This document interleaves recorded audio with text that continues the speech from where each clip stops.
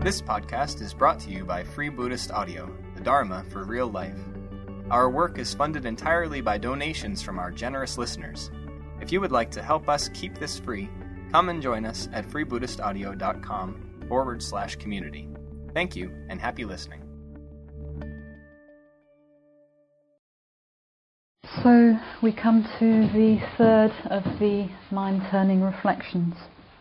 So just to recap, we've already heard about and reflected on the precious human birth, which has its emphasis on the opportunity we have in this lifetime to practice the Dharma and all the favourable conditions that have given rise to that possibility. And we've heard in the second reflection the reflection on impermanence and death, which stimulates a sense of conviction and urgency and purity of practice. And those two talks very much go together, those two reflections very much go together. And now we come to the third and fourth of the mind-turning reflections, which again go together. And you could have the one on karma and rebirth first, and the one on the faults of conditioned existence first. It doesn't really matter. They go together. So I'm going to be talking about karma and rebirth. Mainly, in fact, about karma and karma vipaka. And probably the best known formulation of the law of karma is the one that we all know from the Dhammapada. So I'm just going to remind us of some of those verses from the first chapter in the Dhammapada, and this is Bhante's translation. And the Dhammapada must be one of the earliest Buddhist texts. It must be pretty close to what the Buddha actually taught. So the Buddha says, "Experiences are preceded by mind, led by mind, and produced by mind. If one speaks or acts with an impure mind, suffering follows even as the cartwheel follows the hoof of the ox drawing the cart. Experiences are preceded by mind, led by mind, and produced by mind. If one speaks or acts with a pure mind, happiness follows like a shadow that never departs. Those who entertain such thoughts as, 'He abused me, he beat me, he conquered me, he robbed me,' will not still their hatred. Those who do not entertain such thoughts as 'He abused me, he beat me, he conquered me, he robbed me,' will still their hatred. Not by hatred are hatreds ever pacified here in the world. They are pacified by love. This is the eternal law. Others do not realize that we are all heading for death. Those who do realize it will compose their quarrels. The evildoer grieves in both worlds. He grieves here and he grieves there. He suffers, torments, and torments himself, seeing his own foul deeds. The doer of good rejoices in both worlds. He rejoices here and he rejoices there. He rejoices and is glad, seeing his own pure deeds. The evildoer burns in both worlds. He burns here and he burns there. He burns with remorse, thinking he has done evil, and he burns with suffering, having gone after death to an evil state. The doer of good delights in both worlds. He delights here and he delights there.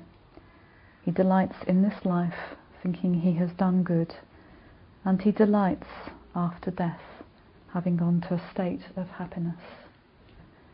And I think probably those verses would be enough to reflect on in terms of the law of karma.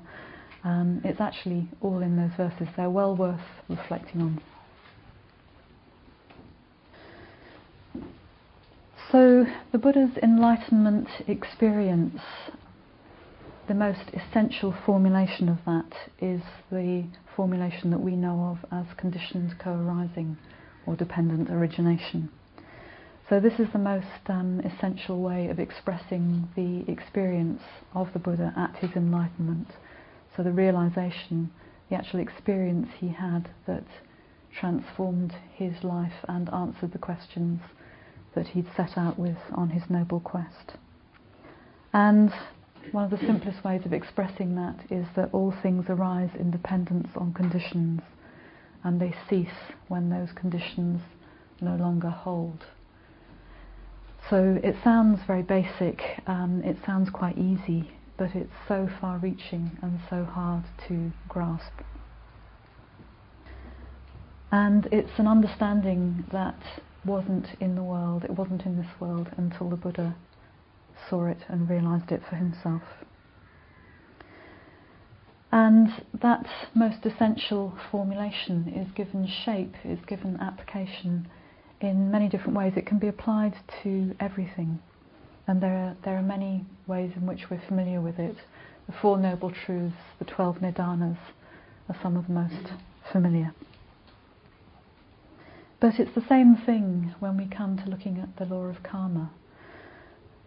The law of karma is usually expressed as skillful actions lead to happiness or desirable outcomes.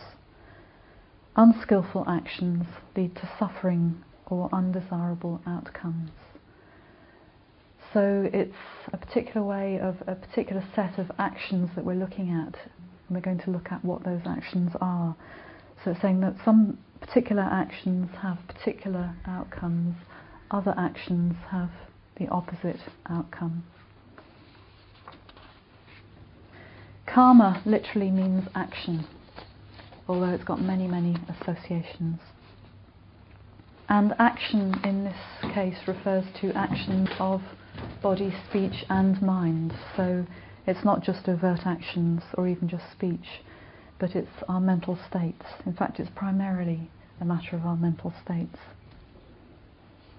And the distinction that's being made in the formulation of karma is between skillful or unskillful actions.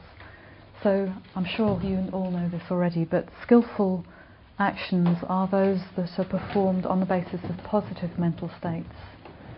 That is the opposite of unskillful mental states. So unskillful mental states are usually referred to as mental states based in greed, hatred and delusion or ignorance.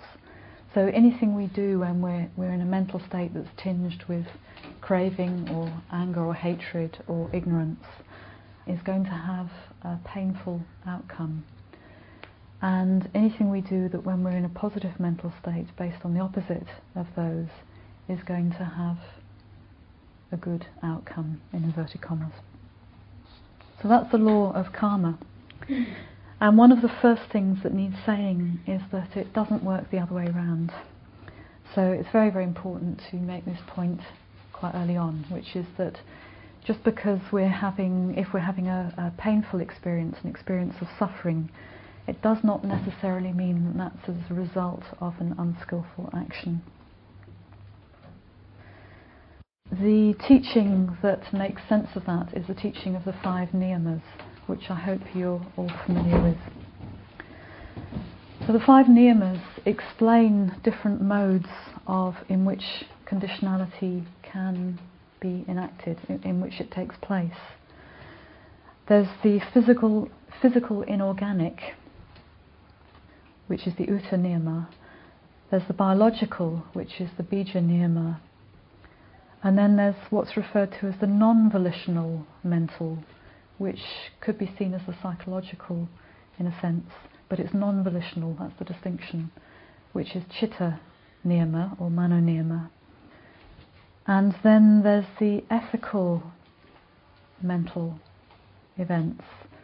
So that's the volitional aspect of conditionality, which is karma niyama, and that's what we're going to be particularly looking at. And then there's a 5th category, which is spiritual or dharmic niyama. It's a bit harder to say exactly what that is, but it could be seen as other power, something coming from outside of normal conditionality coming into play. It could be seen in our experience as the spiral path. So it's a sense of a different kind of conditionality, a different experience of conditionality. But to look more closely at karma niyama. So this is conditionality which takes effect on the basis of volitional mental states, volitional activity. And maybe one of the first things to say is that there is karma and there's karma vipaka. So as a result of our karma or our volitional activity, there is an effect which is pleasurable or painful, which is the consequences that we reap, as it were, of our states of mind, which is our karma vipaka. And there's not much we can do about karma vipaka. In fact, there's not much we can do about pleasure and pain generally. Pleasure and pain can be caused by all sorts of things. It can be caused by other niyamas, or it can be the effect of karmic activity of our own. But either way, once we're into the effects of something, it's non-karmic at that point. There's nothing good or bad about it. It just is pleasurable or painful.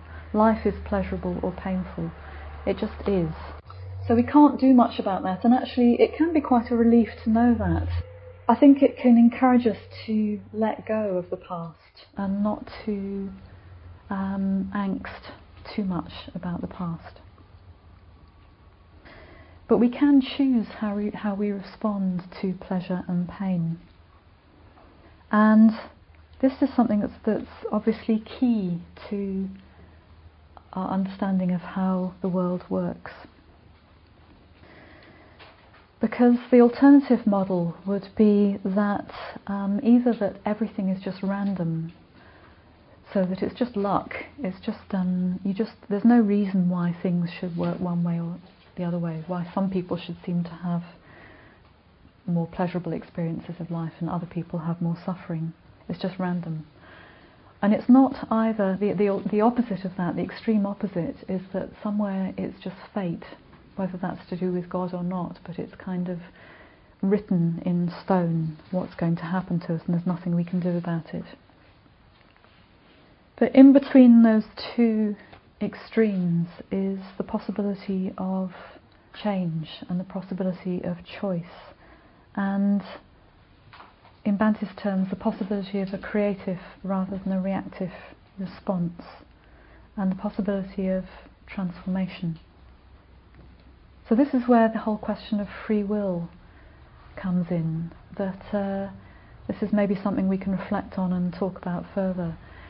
So our actions have consequences, but it's not foreordained what kind of actions we'll carry out. So we experience pleasure or pain, and actually there is the potential to have a choice at that point. It's the famous gap on the wheel that we're used to. And the fact that there is this possibility of change is obviously very, very significant. I asked Bhante once, I remember being quite confused I asked him, how can we change if our experience is rooted in greed, hatred and delusion, then how can we ever kind of think ourselves outside that box? And I remember him saying, there's nothing wrong with our experience. It's our interpretation of our experience that's the problem. So our experience is just is. Our experience is how things are. But we habitually misinterpret it. But we have our experience, we have the raw material that is showing us how things are all the time. It's not as though we have to go and find how things are. They're staring us in the face the whole time, we just have to see them. But in order to see them, we need a dharmic framework. We need some way to help us shift our habitual way of seeing things. But we don't need very much in the way of a dharmic framework, actually. We probably all have everything we need in terms of a dharmic framework.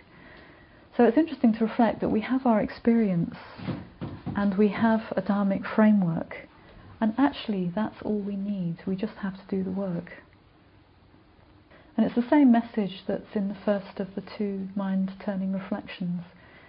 We have the precious human birth and opportunity. We have come across the Dharma, and we have the faculties to make sense of it. We have the ability to make sense of it.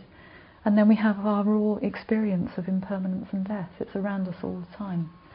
And we just have to practice.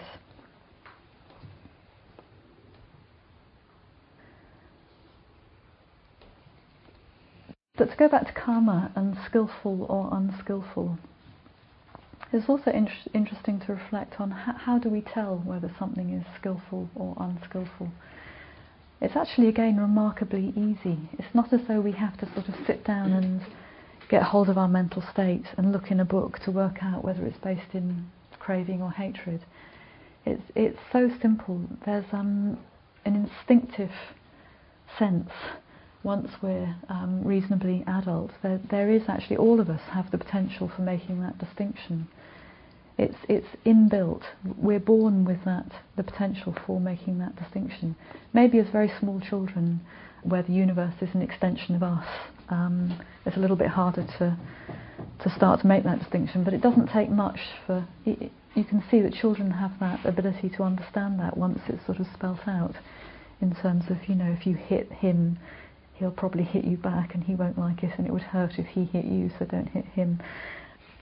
But we have this natural inbuilt ability to distinguish. We just know. We're born with a conscience. We just know whether something is skillful or unskillful. It's something we need to work on. It's something we need to refine. And the more we practice, the more sensitized and clear we become about the distinction. But it's interesting that it's a law of the universe that activity based on greed, hatred or delusion will eventually result in suffering. It sort of begs the question, well, why? Why should that be the case? And you start hearing these terms like we live in an ethical universe. Well, it seems very strange that why should we live in an ethical universe as opposed to an unethical universe? And I'm going to go a little bit further on, a bit more into why that might be the case and how it actually happens, how it works. But for the moment, we'll just take it on trust that is how it seems to work.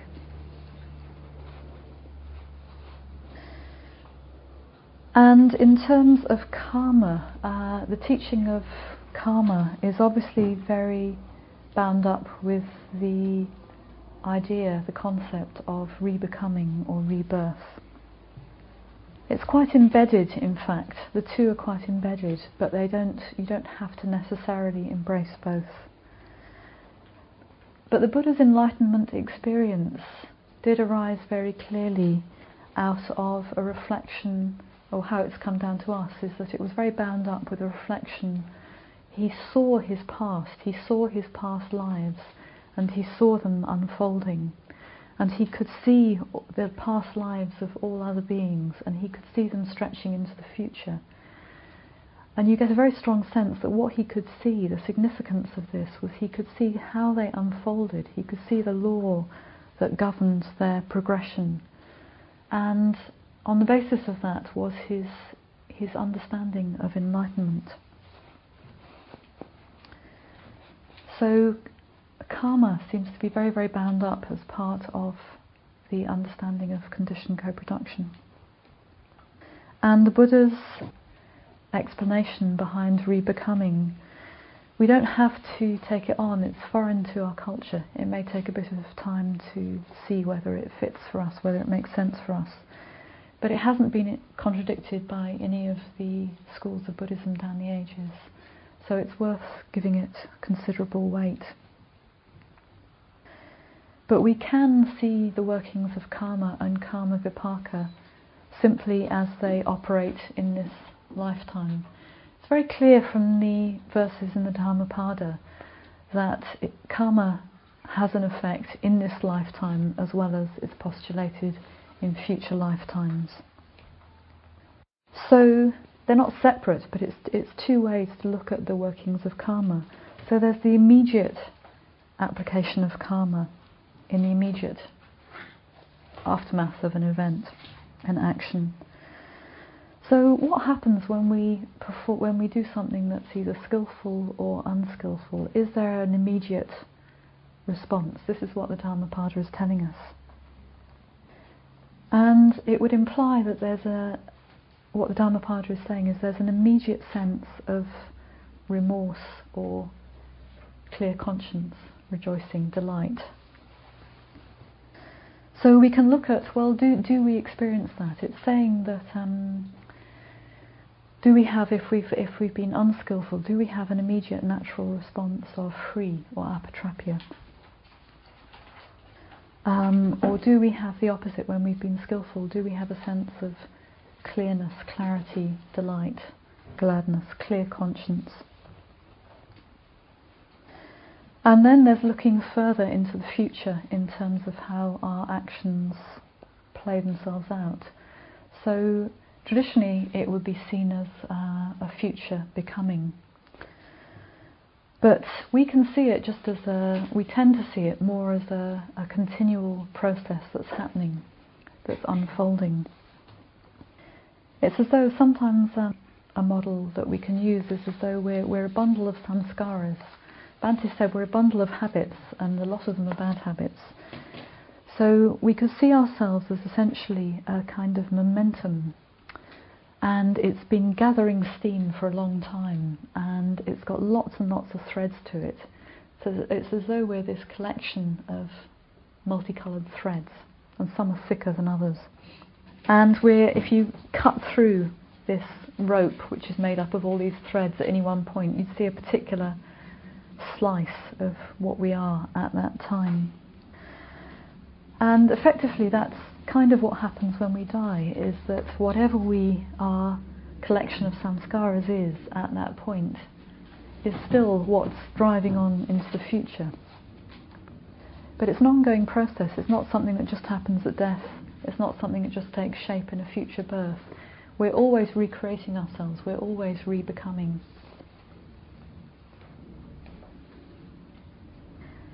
So is this our experience? Are these two aspects of the unfolding of karma and karma vipaka, is this what actually happens if we look at our experience?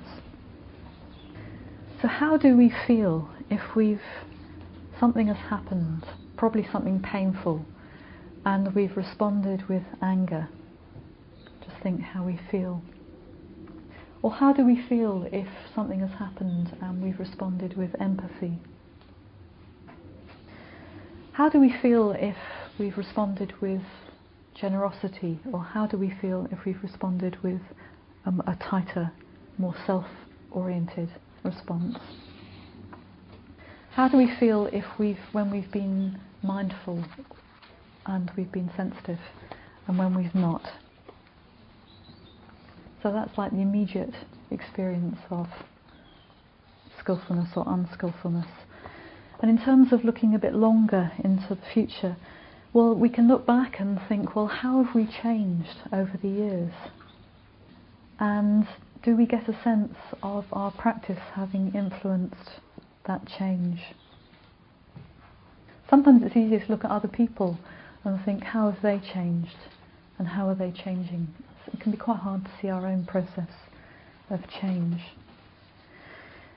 5 or 6 years ago, we had a couple of retreats for women who'd been ordained for 10 years or more. And one of the first things we did was ask ourselves, did we think we were any nearer to stream entry than we had been when we were ordained? And everybody said yes. And it was very marked. It was as though with 10 years practice, it was a long enough period of time to look and have that kind of perspective and see the effect of our practice. And I felt it was very, very affirming, because you can doubt it in the short term, and you can sometimes despair that you've made any progress. But actually, if you look back and have that kind of perspective, you can see that well, hopefully you can see that your practice has had an effect. And that we have changed. And in our experience, again to see whether our experience bears out the law of karma, sometimes it can be hard to understand how karma works, because it can seem as though, sometimes it can seem as though people get away with it, or they're lucky. But the law of karma, one of the explanations of how it works is that karma will always, your vipaka will always take effect, but you don't know when. But it's there. It's as though a seed has been sown. Every time we act, another seed has been added on one side or the other. And the theory is that, well, different vipakas will kick into effect at different times, and there's a whole theory behind the relative priority of karma taking effect.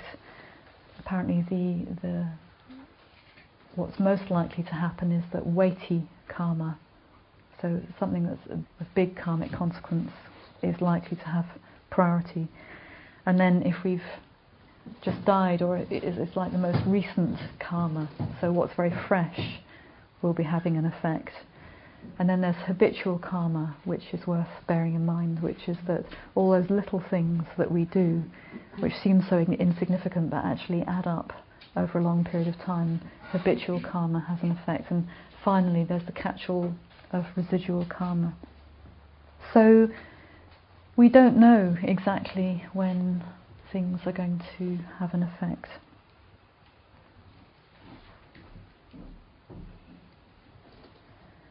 And then how do we actually put our understanding of karma and karma vipaka into practice? Because hopefully you know already everything that I've just said. But despite the theory, the Dharmic framework, and our experience, which is hopefully reflecting this back all the time, we seem to not act as though we believe it. In fact, we often seem to act as though we believe the opposite. We tend to go about life as though a favourable outcome is most likely to happen if we have rather than if we give, and if we win rather than if we understand. So that's worth reflecting on. In terms of what we seem to go about trying to create, it's as though we think a favourable outcome will be if we can have things, more and more things, rather than give. And if we can win, for example, rather than understand. I'm sure we all know this. There's a desire to get things and to hold on to them, and there's a desire to kind of prove ourselves right. Although if we think about the feeling associated with those different actions, we can probably get a sense of it being a more pleasant experience when we give. It's actually completely topsy-turvy, it's completely upside down. It's very, very strange. It's as though the spiritual life is a whole relearning and a turning upside down of some of our most basic assumptions. So, for example, sometimes we've had an impulse to give. We have second thoughts because it means parting with something. So our worry is that we're going to have less, so we'll be smaller somehow. But if we manage to do it and we give, actually we tend to feel bigger. We tend to feel bigger and more expansive and connected. And I suppose we just have to try to reflect on this and to let it sink in more and more deeply that actually we'll be happier if we can give. So we tend to just dig a hole. We tend to just, on the basis of old assumptions, we just tend to reinforce them rather than learn the lessons and start to create something new, which is more pleasant for us and others. So we need to reflect on karma, because we don't, even though it's a very simple teaching, and although we may believe it in theory, we don't always practice it. So we need to reflect on it to bring it alive in our lives. And the good thing about it is that as well as reflecting on it, it's a very, very practical teaching. In fact, it needs putting into action. It's something that needs to be not just thought about and reflected on, but it needs to translate into action. Karma is action. And it gives us somewhere to start. Sometimes we can just feel we don't know where to start with our spiritual lives. But it's something Bhante's made very clear, that we can always choose, and we can always choose to act skillfully rather than unskillfully. We always have that option, regardless of circumstances. So it gives us somewhere to start. But we have to put it into practice, and that may well mean that we need to translate it into bite-sized chunks. So it may well be, for example, we have karma and the law of conditionality in the ethical sense. Well, we have the 5 and 10 precepts. So we have these guidelines as to how we can practice. But even then, we probably need to translate the precepts into something personally, particularly applicable. So it's worth bearing in mind that from time to time we probably will need to create personal precepts for ourselves. We need to make not to just always dwell in the theoretical realm, but to also make things tangible and concrete. And we also need to understand that there's no such thing as inaction in terms of karma. We like to think that if we're just rather vague and we don't do anything very much, that somehow nothing much will happen. It's extraordinary how vague we can be around it. But Bhante said there's no standing still in the spiritual life. If you're not moving forward, you're slipping backwards. That's one of his aphorisms. So we not only need to be not doing unskillful things, we need to be doing skillful things. And so not doing is actually perpetuating a state of craving and ignorance as much as doing unskillful things is. So again, in terms of personal precepts, this is something that Vajradarshini has drawn out. Maybe something we can talk about in our groups, that it's quite useful to have this sense of the theory and the concrete, and what we're moving away from and what we're moving towards. And we can use those axes to help us formulate personal precepts. And the practice of karma, well, it gives us, as I said, it gives us somewhere to start. It gives us a way of practicing that we can always use. Because sometimes we can feel a bit stuck. We can feel either we just don't know what to do next, or we can have these leaps of enthusiasm where we think we'll try to be enlightened, we'll try and have insight, we'll try and transform ourselves in that kind of way. And actually somewhere in the middle, although we'd like change to be fast, and sometimes we feel, speaking personally, that we're prepared to do almost anything if we could just make it happen fast, it's actually a gradual process, but with profound implications. So spiritual change is something we need to be prepared to work on for lifetimes.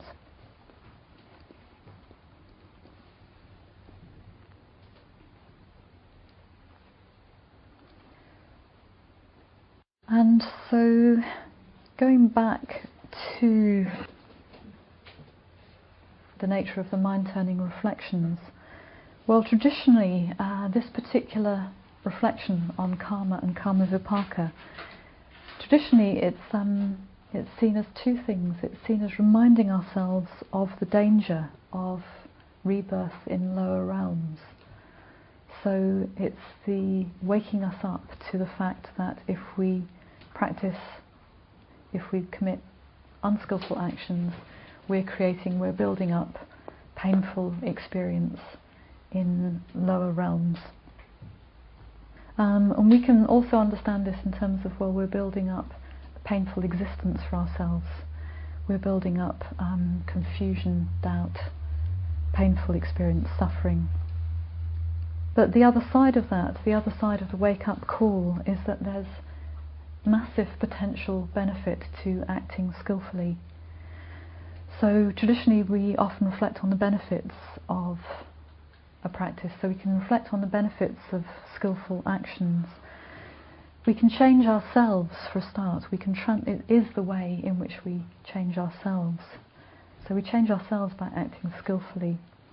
We change others' experience of us.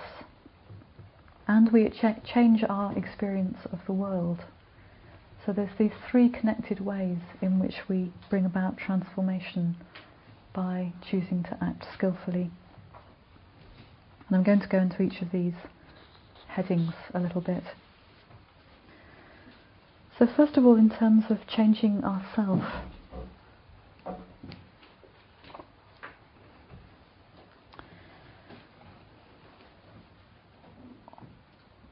well, changing ourselves is, we've probably got a sense that it's about, well, what are we?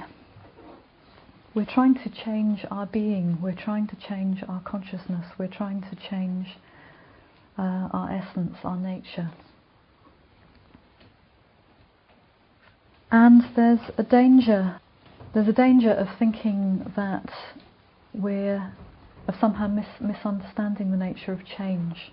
There's a danger of thinking that we'll still be who we are, but we'll just understand things differently.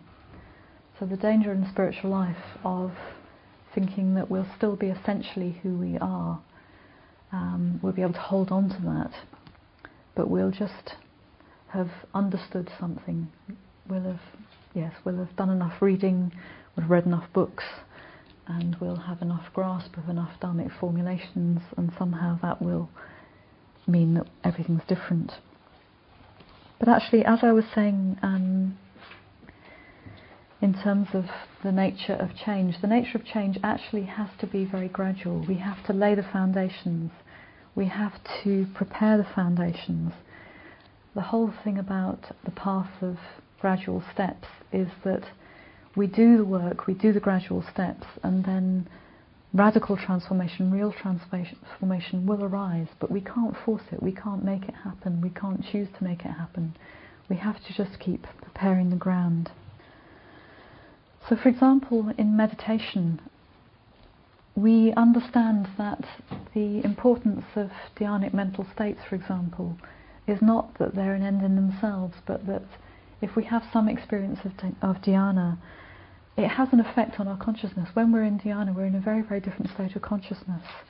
And with a bit of familiarity with that, and a bit of that having a longer lasting effect, apparently our consciousness becomes more pliable and more amenable to being able to actually absorb and make use of an experience of insight. So it's not that insight doesn't, we'll all have had moments of insight, and they will have had an effect on us, but for them to really have a long-lasting transformative effect on us, we need to have loosened up our consciousness, we need to have prepared it.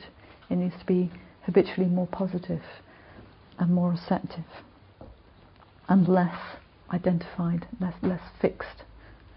And the practice of ethics too, so speaking as somebody who doesn't experience a lot of dhyana, I find it very reassuring that the practice of ethics kind of is working on the same ground.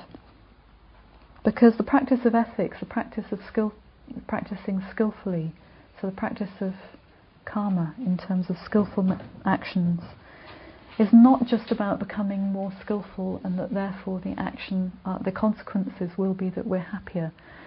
This seems to be something that we hit over and over again in our spiritual lives. It's so easy to end up with the view that somehow we're practicing in order to just make samsara more acceptable. I'm sure this is something Maitreyi will be going into. So ultimately the motivation for practicing spiritually and for practicing ethically is that ultimately we're trying to transcend karma altogether. as something that's quite hard to get our heads around. But the Buddha had gone beyond being skillful or unskillful. It's something we don't, it is hard to imagine. It sounds a bit blank. But there comes a point where, although karma vipaka may still be playing itself out, we no longer need to be making that choice to act skillfully or unskillfully, because our whole being, our whole consciousness is so different that we just naturally are responding from a basis of understanding of reality.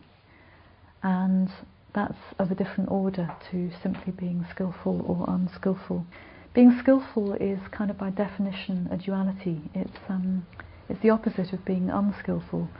So while we've got that choice, we're still having to make that choice, that effort to be skillful. But there comes a time when it just would be our nature to be compassionate and wise, because that's how we would be. But we have to begin by transforming ourselves, and one way in which we do this is ethically. So we're changing from a narrow, tight, self-interested experience of the world to something that's broader, more flexible, more empathic. We can get a sense of that shift in quality. And this is what we need to do. In a way, one way of looking at the practice of ethics is that it is how an enlightened being would naturally be.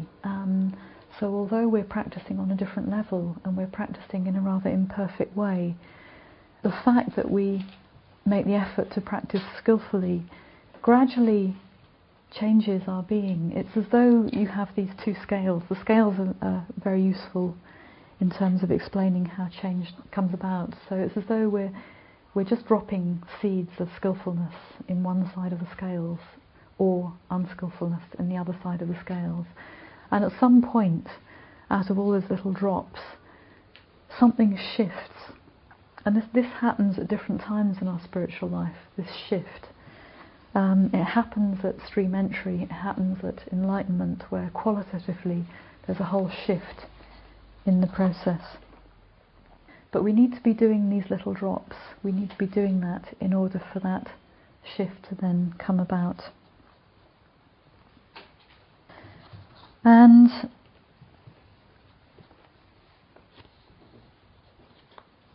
there's a very deep-seated change that we're trying to bring about. We're trying to root out ignorance, craving, hatred. But we can't really get at it immediately. We can't get at it head on. As I say, we have to work at it from this point of skillfulness until such time as we are in a different kind of relationship with the world, and then something happens. And the Yogacara has a model for this, which I'm going to manage not to go into in too much detail this time, which says that at the heart of our delusion and the root of our craving is the fact that we have 4 delusions about self. These are the 4 Atma Kleshas. And they are self-view, or Atma Drishti, self-delusion, or Atma Moha, self-conceit, Atma Mana, and attachment to self, which is Atma Sneha. So self-view is the collection of views we have about ourselves. We think that we're substantial. We think that we're something we can rely on and get hold of. And the other side of that is that it's a delusion. Actually, there is no fixed self. And another side to this is self-conceit, which is that we are the centre of the universe. It's this conceit of our experience is very deeply that we are where everything is. And attachment to self, which goes with that, is that and we are wonderful. We're very deeply attached to ourselves. This may also take it can take a sort of perverted form of the opposite of that, but essentially we're very, very important to ourselves. And the usefulness of the Yogacara model is that This is hardwired. It's just how we are. It's a bit like the way our consciousness is. We can only make sense of things in terms of time and space, but actually they're just relative. They're not absolute things. They're part of our relative reality, but we can't experience outside of them. It's the nature of human beings to have experience in a particular way. And part of our experience, the nature of our experience, is to have this wrong, deluded understanding of ourselves. And that is the problem. That's what we're trying to root out. That's what we're trying to transform. But we can't get at it head on. So, although it's really, really important we do get down to these views and these experiences, we also, what's helpful about this model is that we shouldn't give ourselves a hard time for having these views, having these wrong views. They're not an ethical matter as such. There's nothing, we can't immediately do anything about them. They're just how we are. And in fact, we need to approach them quite differently. So we approach them sideways, we approach them gradually, we approach them by practicing ethically, by practicing skillfully, until such time as our experience is a much more positive one. Our relationship between self and other is much more positive. And then what happens as a basis of having created a much more skillful, a much more in line with reality experience is that one of these shifts can then take place. So it's not something that we make happen, but it's as though we can prepare the ground, and then at some point some fundamental shift happens. It's called a turning about in the deepest seat of consciousness. And that's when wisdom really arises. That's when ignorance is really transformed. So the practice of ethics does actually go a very long way. Because ethics is about karma, ethics is about the relationship between self and other. And fundamentally, that is the root of all our delusions and our craving. So ethics, our practice of ethics, is a gradual process with enormous potential and implications that if you follow a logical conclusion of that, it is a path which takes us all the way to enlightenment. It's not separate from the practice of meditation and the practice of the arising of wisdom. It's a continual process. But we start with ethics, and that is where we need to start. But it's not just about transforming ourselves. It is about transforming ourselves, and it's about transforming ourselves into enlightened beings. But there's a danger maybe of getting a little self-absorbed, in which case we won't get anywhere. So we also need to be aware that the practice of ethics, the practice of being aware of karma and karma vipaka, is an understanding of the fact that we have an effect on other beings. It's very much about the relationship between ourselves and others. If we act unskillfully, we don't just harm ourselves, we cause pain to others.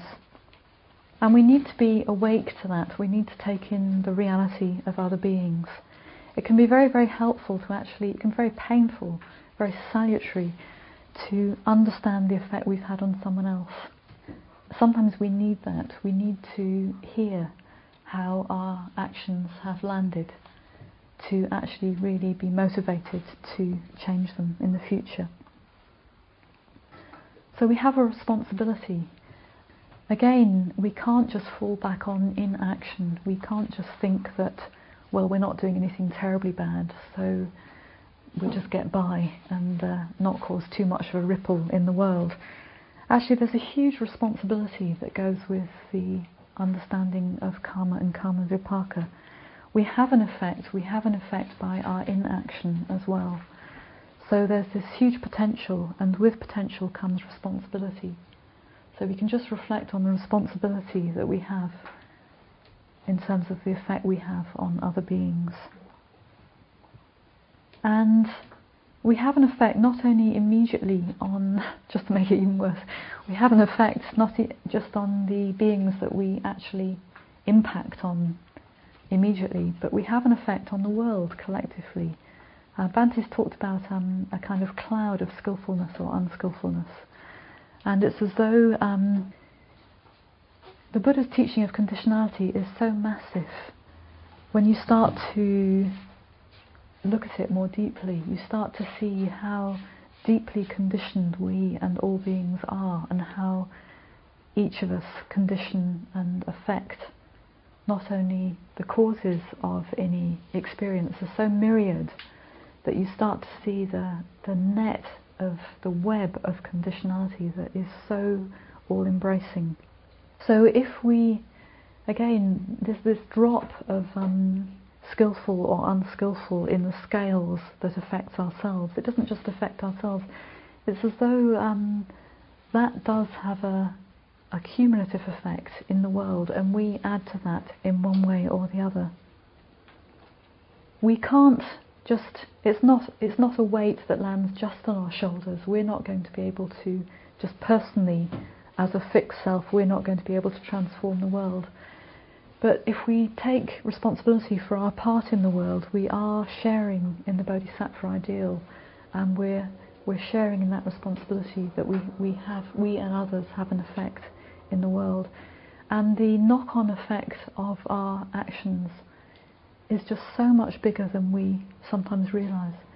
One act of metta, it affects the next person. They're then feeling more positive, so their actions are more likely to be positive. When you think about it, the knock-on effect is enormous. The ripple effect is enormous. It's the model of a butterfly flapping its wings on one side of the world and you have a hurricane on the other.